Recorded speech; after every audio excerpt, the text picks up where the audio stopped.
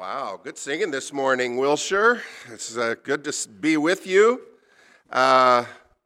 Sometimes these songs that Ethan leads us in, they just give me chills. And this last song that we sang, The Love of God, that whole last verse, I just got chills all the way through it. It's such an amazing, that's just a good song overall. It's got a tune that makes me feel better about life. And the words are absolutely astonishing. So thank you for all that you do, Ethan, but thank you for leading us in that song. It's good to be back with you.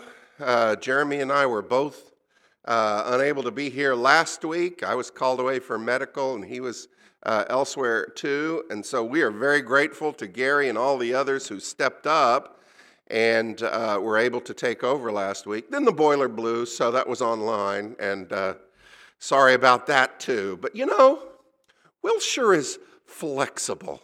We roll with the punches and we keep serving God, and I'm grateful for that about this congregation. If you're visiting, welcome. We're glad that you've chosen to be with us this morning, and we hope you'll stay through the service and spend some time with us in our Bible classes as well. It's a good chance to get to know the people of this congregation, who are good people.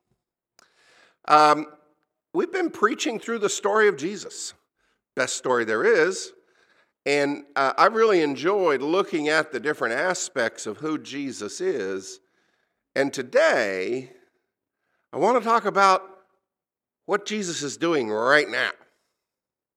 Where is Jesus right now? And that's not a puzzling question to us if we read our Bibles. Because over and over and over again, if you ask, where's Jesus right now? The answer is he is seated at the right hand of God. It was absolutely fundamental to the faith of those very first Christians that Jesus has gone to be enthroned with God in heaven.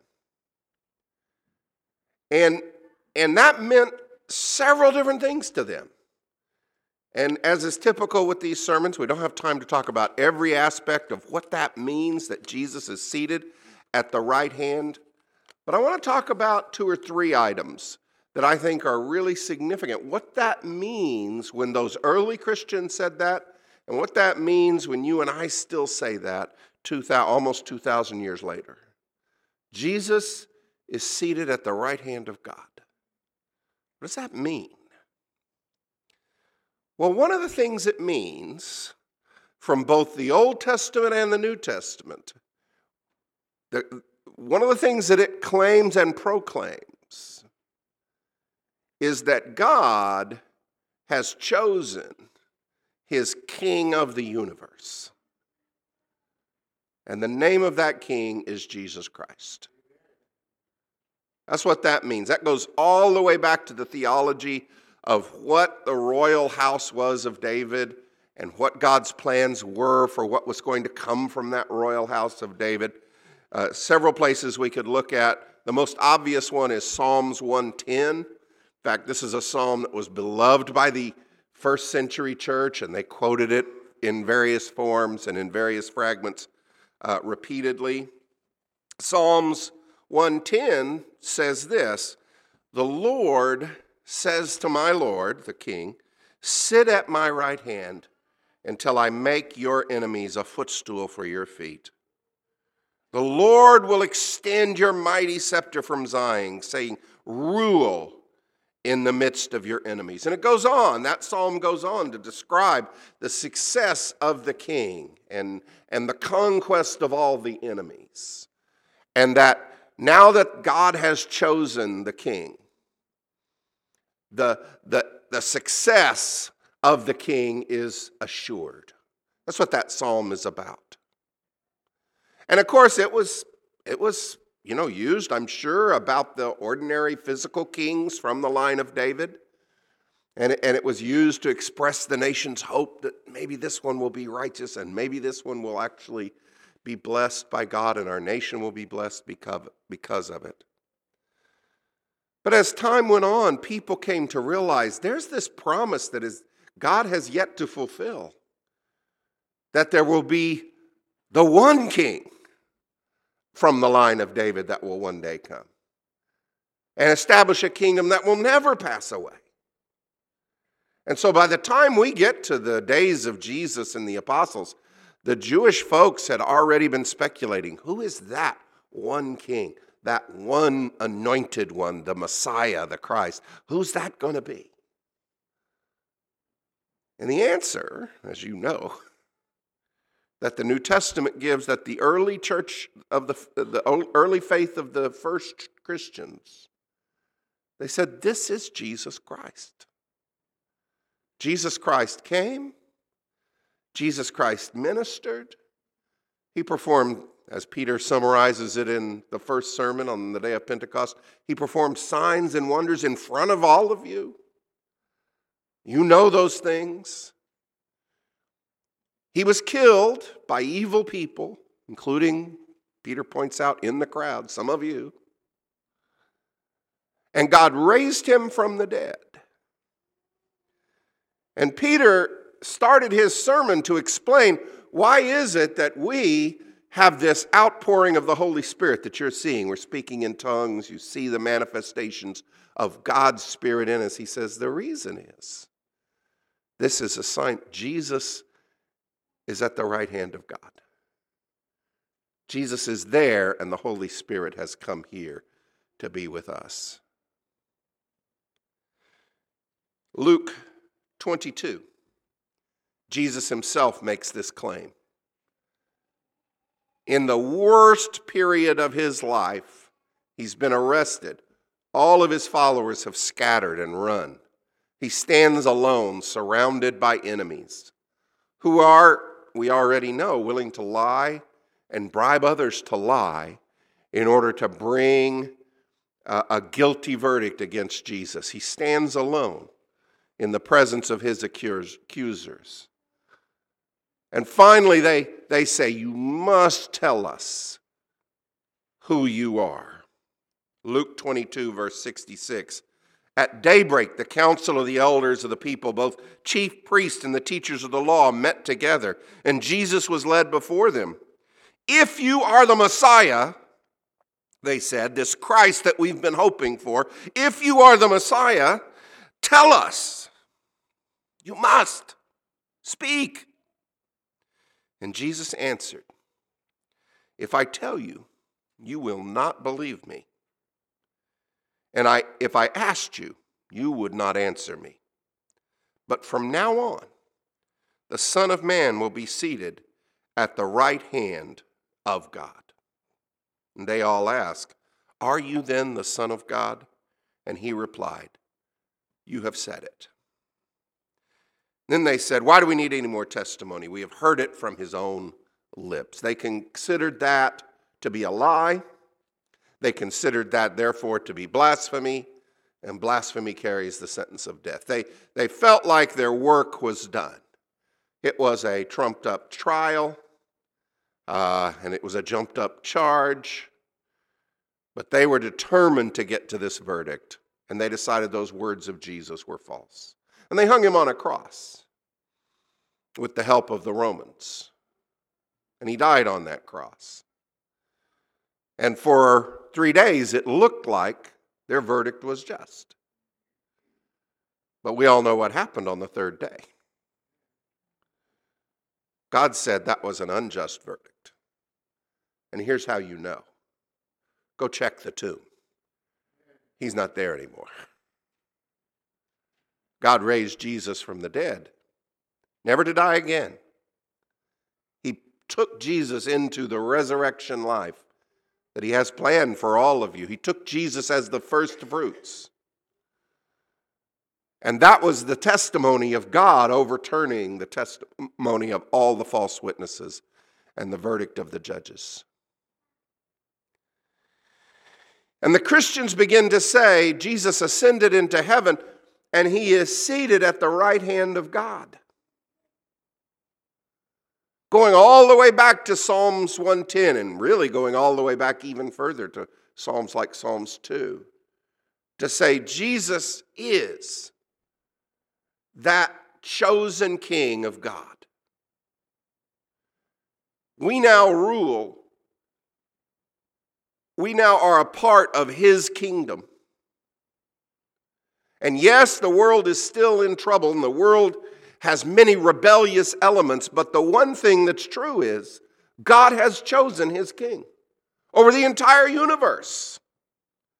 That's what it means when you say Jesus is seated at the right hand of God. God has chosen Jesus as his king of the entire cosmos, whatever there is. Jesus is it. We can go to passage after passage to talk about this. That's essentially the faith of Colossians chapter 1. God has made him head over everything. There's no rulers, there's no authorities, there's no powers, nothing that is not now legally and righteously subject to Jesus Christ. Any power you know that acts opposed to the will of God is a rebel and a traitor to the true king, because Jesus is the true king. Any thoughts in your own heart that are contrary to what God wants done on earth are rebels. They're rebellious things. They need to be pushed out of your life. And your struggle and my struggle, my lifelong struggle, is to fight against those rebellious parts of me, to bring everything under submission to our Lord who is seated at the right hand of God, Jesus Christ. That's what we're doing now as Christians. That's what it means that God has placed Jesus at his right hand. He is our king. He is the king of the entire universe. One of the great passages that uses this theology is the one that we had read today, Romans chapter 8, verses 31 down through the end of the chapter. If you've got your Bibles, you can turn there. Romans chapter 8, verses 31 through 39. Romans 8 summarizes a lot of what Paul has said previously in the book of Romans about just how horrible sin is. Sin is not individual acts that you do in Paul's mind. I mean, it is that, but that's way bigger than that. You do some bad things that are rebellious. That needs to stop. You need to push those out of your life, and you need to submit your heart to Jesus Christ. That's what the New Testament says over and over again. But sin is a bigger problem than just, I make bad choices sometimes. Sin is this global pollution that we just grow up in and we swim in, and it's got its hooks into us.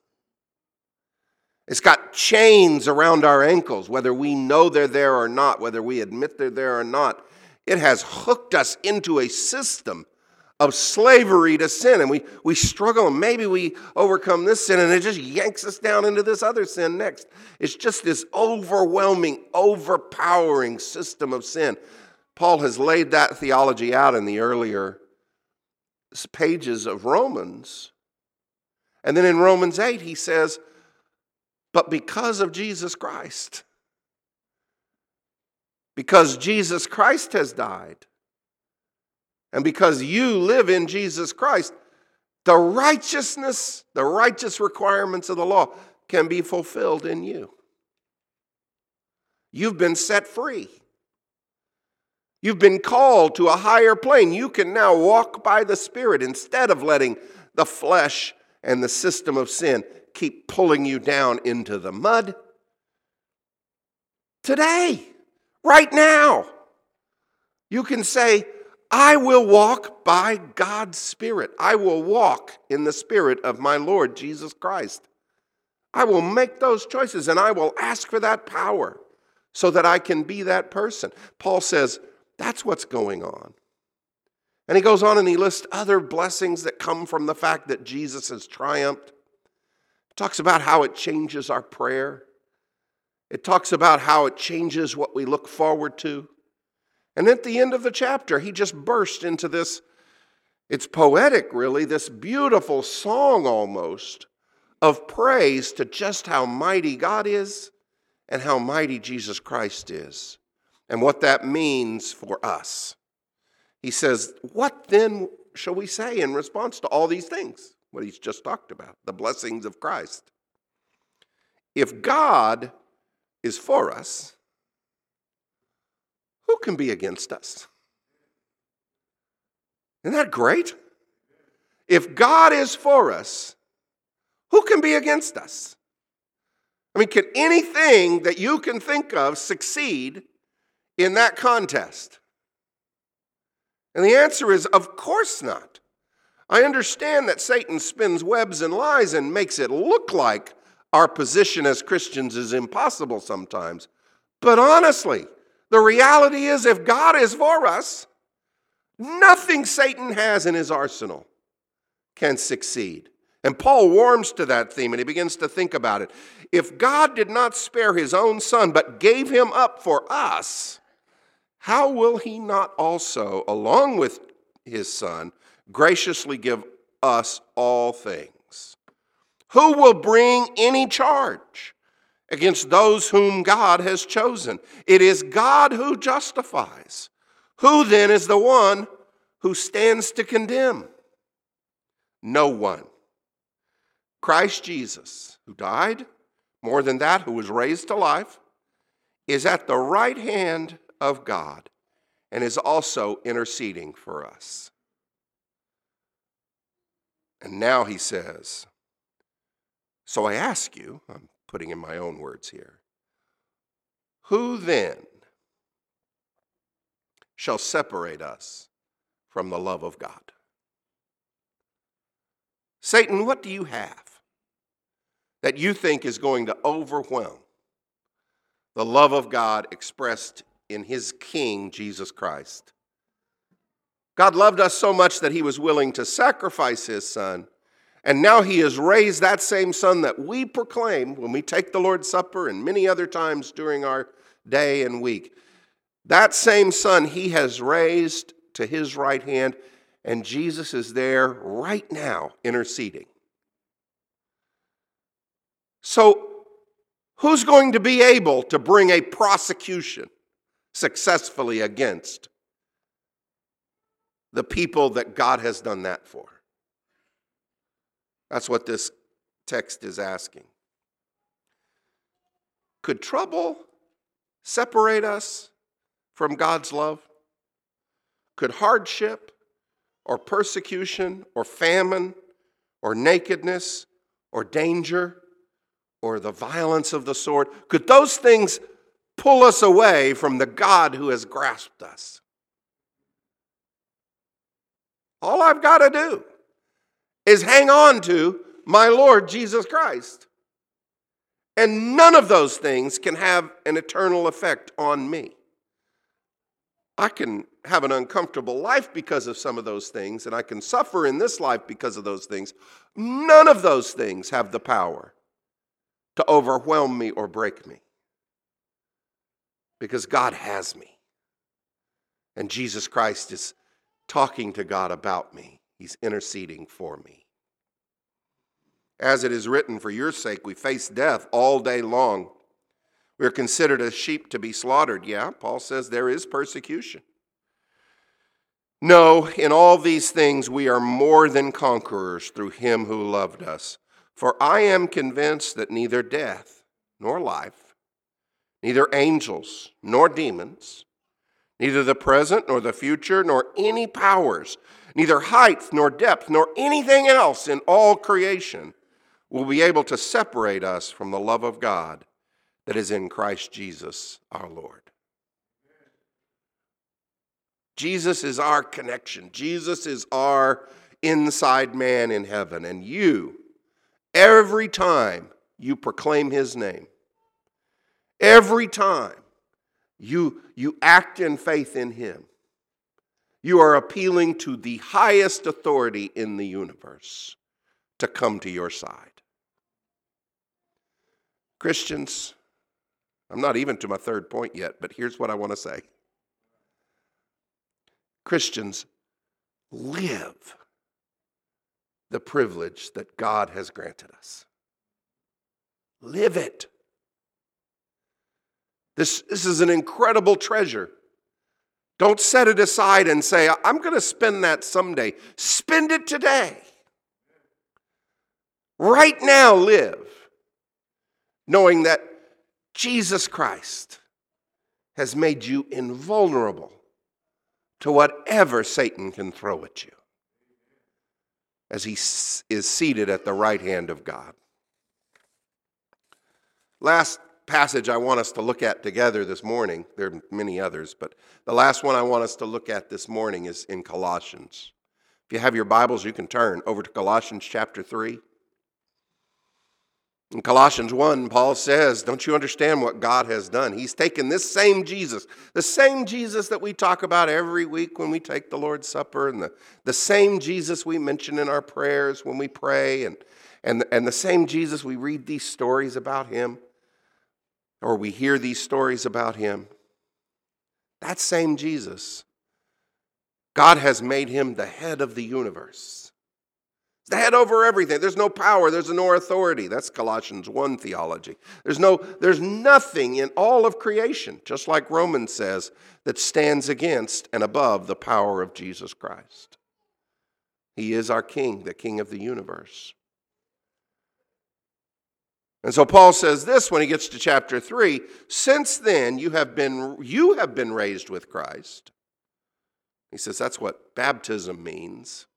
Since you've been raised with Christ, set your hearts on things above, where Christ is seated at the right hand of God. Set your minds on things above, not on earthly things, for you died, and your life is now hidden with Christ in God. When Christ, who is your life, appears, then you also will appear with him in glory.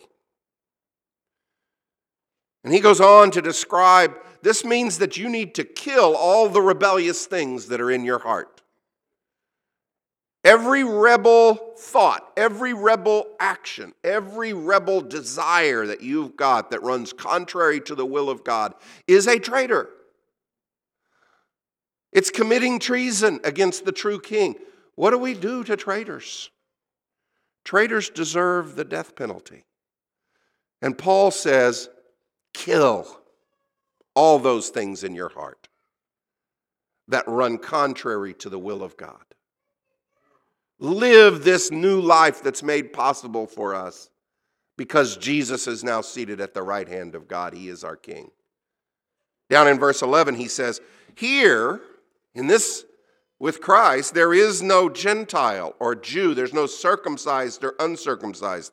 There's no barbarian, Scythian, slave, or free, but Christ is all and is in all.